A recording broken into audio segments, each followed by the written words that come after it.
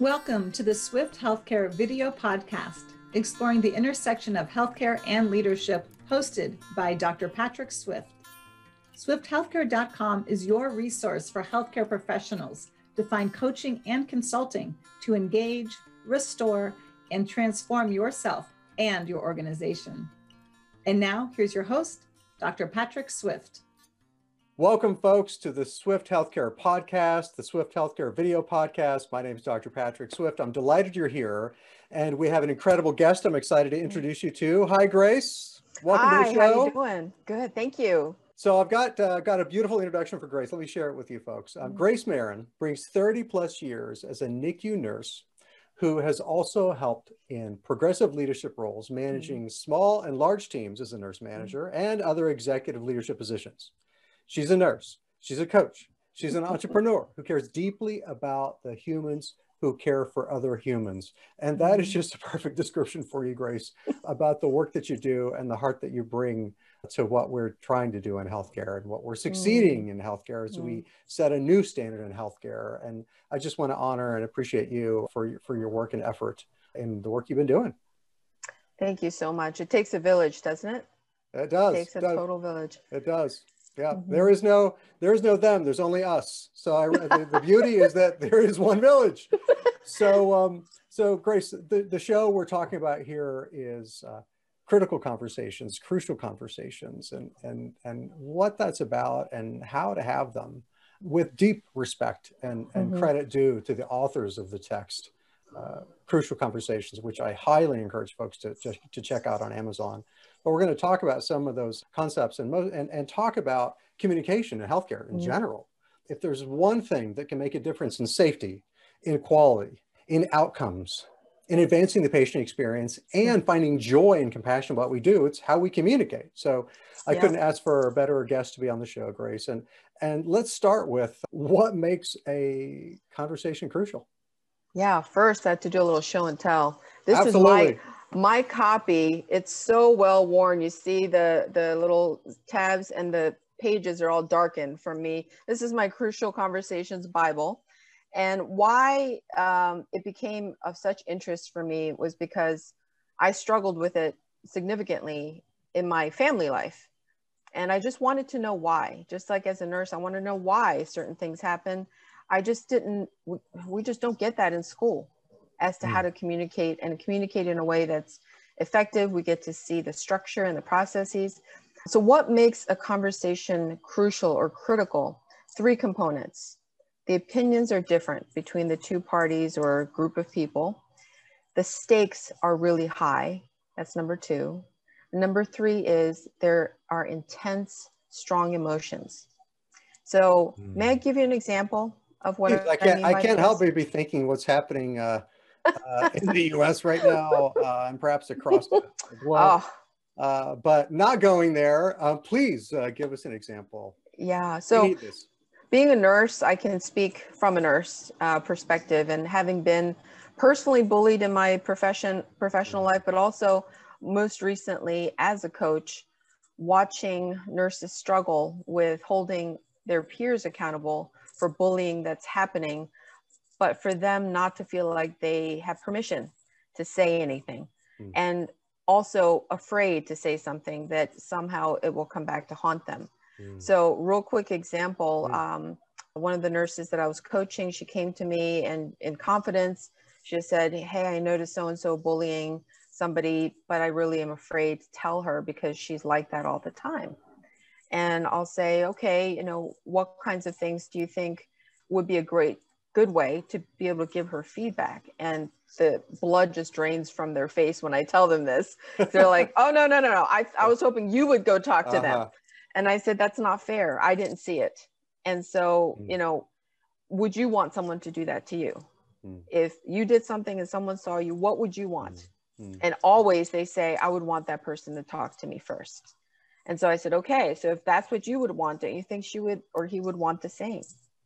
So then we role play in the middle of the hallway or in the side to say, how are we going to do this? And 9 times out of 10, if they do have the guts to do it, and some of them do, and they'll come back to me and they'll say, I thought it was going to be a lot harder, but she took it really well. and I didn't have to go to the manager, which I didn't want to have to do, because then it'll make it hard to work with her all the time. Well, Grace, that's also because you're an outstanding coach as well. So I want to point that out. So in that case, then, you know, how do we, there's so much we can talk about. Yes. But in the time we have for the show here, what are some ways that we can navigate crucial conversations? Yes. And like I said, this book has a lot of things, and I would be doing it an injustice to minimize, but for the sake of nuggets for this show, I'd like to share 3 main points, if I may. The first thing that I love, that I do every day when I deal with people, is something called, the book says, is called the path to action. And it's simply this. Number 1, we observe or we hear something. Number 2, we make a story up about what we saw or what we've observed. And it may not be true. That's the thing. That's usually what messes us up. We tell ourselves a story that's not necessarily true. And then emotions start to happen, because it is our biology to take something that we see and feel, and then we create a story. We have anger about it, hurt feelings about it, and then it turns into either a yelling match or whatever it may be. That's one. And just sliding into the second piece, there's 2 ways in which we respond generally: the silence or avoidance, or violence or trying to convince. And so silence is simply, you know, people who are sarcastic. So that term is called masking. Oh, you never see that in healthcare. No. Never. I've never seen it. Second is avoiding, moving away from the real issue, where we talk around in circles, but we really don't get to the issue. Yeah. Or third, withdrawing completely, where you just walk out of the room because you're just not going to deal with it. So those are the 3 examples of avoidance or silence. And for the violence is the controlling type of personality, where somebody tries to cut you off mid-sentence all the time because they think they're more important. Labeling, stereotyping, that person's an idiot. Generalities, that group of people on that unit are stupid, whatever it may be that we generalize. The third is attacking, cheap shots, and threaten. And it makes us seem like in healthcare we're these mean people, but the truth is we're behaving that way because we feel unsafe. So beautifully said. And it reminds me of Brene Brown's talk she gave, amazing TED talk on Daring Greatly, and the stories we make up in our minds. And as a neuropsychologist, you touched on the biology, the emotions, the neurobiology. It's all, there's some hardwiring in there that we've got that we can be more effective as leaders and coworkers when we're, well, for starters, being aware of it. So thank you for touching on that. Yeah, absolutely. And I just have to share this, my favorite quote. This is from Joseph Grenny, one of the authors from Crucial Conversations. He says, people never become defensive about what you and I are saying. People become defensive because of why they think you're saying it. So if they sense some dig or a sense of belittling, that defensiveness comes from that. Now, it may be that they have their own internal negative dialogue that causes them to be defensive. Also, I've coached people like that, where I note behaviors and I'll say, hey, I'm noticing this emotion from you. Is everything okay? And they have to stop because I caught them, you know, in a loving way. And I'll ask them, why do you feel that you need to behave that way or respond in that way? It must be because something has hurt you or angered you. And that just usually the dialogue goes in a whole different direction after that. So the third and last big chunk point I'd like to talk about is, how do we speak with kindness and truth when we feel charged up? When our adrenaline's running, how do you calm yourself down? And really, it's not the other person's problem. We have the control. We don't always exert it. That's what I've been learning as a coach, is I have a lot more control than I think I have. And when we wield that control in a loving and productive way, we get a lot more out of it. And so what I want to share with you is an acronym called STATE, S-T-A-T-E. First, we start with share your facts. This is what you saw, not what you felt, but this is what I saw. Tell your story about your facts around it. It may not even be something that may be in line, but it gives you an opportunity to talk about it later. Third, A, ask for the other person's path, or what are they thinking about what you're bringing up to them. T, talk tentatively. And what that means is don't go at them like a bull in a china closet. Say things like, you know, I'm not sure if this is what you meant, or here's what I'm thinking, but I'm not sure.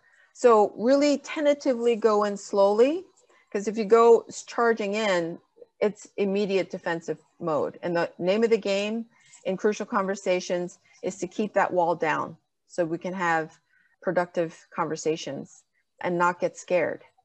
And the last part is encourage testing. When that person is going back and forth with you where you don't quite agree with what they're perceiving, they don't agree with what you're saying, and there's a term in crucial conversation called shared pool of meaning, where let's agree with what we can agree on and leave everything out right now, because we've got to move forward.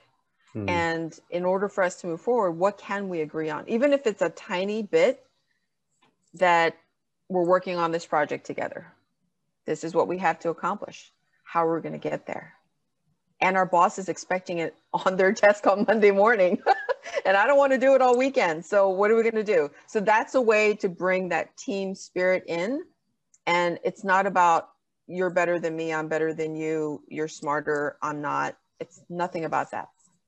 It's a beautiful example. I'm sorry, go ahead. Yeah, yep. So the last quote that I have so many beautiful quotes from this book. Joseph Grenny again says, the best at dialogue are both totally frank and completely respectful. When I had to read that 10 times because I was like, surely that can't be possible. And yet when he goes into descriptions of how he has coached big time leaders and organizations, I thought, okay, the way he did it, I guess it can be possible to be respectful and be frank without hammering somebody, without demoralizing or stripping. We're very good at that in healthcare. We're very good at shredding people when we're stressed. And I don't believe that that's who we really are, because then I don't think we really went into healthcare for that. I think it's because we're all stressed, especially now. Who are we going to take it out on but each other? Because we're family. We see our coworkers more than we see our family. So we shred each other and then you make up, hopefully. Truth.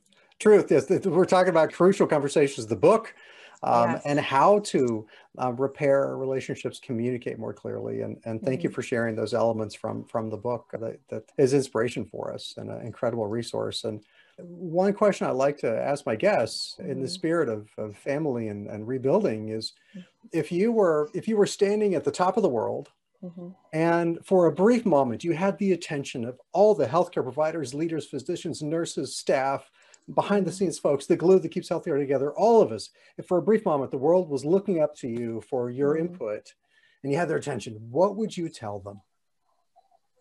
Simply, you're not the only one. Because I think a lot of people think they're the only ones suffering as much as they are.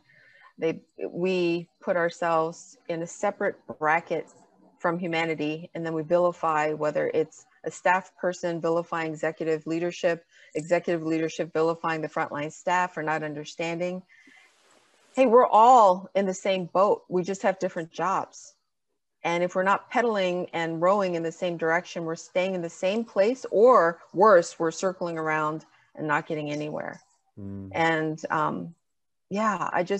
compassion for each other is the biggest thing. That's powerful. And I'm surprised, it pleasantly I love asking that question, because there's always these authentic, just genuine responses. And thank you for speaking from your heart. Yeah. And I think when you say that, I think of the Gallup data on 13% of employees actively disengaged, the ones who are drilling a hole in the back of the boat, as we in healthcare, whose hearts and values and efforts are aligned, we're rowing in the same direction, or trying to. And what you just spoke to was, you said it, you're not the only one, that we are in this together. And people are coming from their different perspectives, their hurts, And yet we have to communicate. Mm-hmm. And from the wisdom you shared, Grace, thank you for touching on how we can more effectively communicate. An incredible resource out there, the book, Crucial Conversations, and being the example you are in the industry for being the coach and the consultant and resource. So I've got to ask you, if folks are interested in following up with you, how can they learn more about you? How can they contact you? Yeah, 2 easy ways. Just go to my website. It's just www.pxcoaching.com, or you can go on LinkedIn and find me at Grace Marin, M-A-R-I-N. And there's a landing page that I'll certainly share with you, Patrick, so that people can have access to a free email course. I aptly named it, What If You Could Read People's Minds? And I go through a model called DISC, if you've never heard of it, D-I-S-C. And it really helps us to be smart about how we approach people. We're not all the same, yet we have a lot more things that are similar than different. And so this is how to be a smarter communicator and, I don't know, get your mind reading skills on. All right, Grace. So, yeah. Thank you so much for being on the show. It's been a joy having you here. Thank you. Thank you. Have a Folks, wonderful if you're day. interested, please, I'm sorry, Grace, say again. No, I was just saying, have a wonderful day. Thank you for having me. Oh, thank you. If folks are interested in learning more about Grace, there'll be her links on the show notes, including the landing page with that the 2 free resources, some great content there. So thank you. You're welcome. All right. Thanks Bye-bye. for joining Swift Healthcare Podcast. Thank you for listening. Please subscribe, rate, or leave a review about the show on your favorite platform, and learn how to support the podcast as a patron at swifthealthcare.com, where you can also find the show notes and all of our episodes. Thanks for joining us.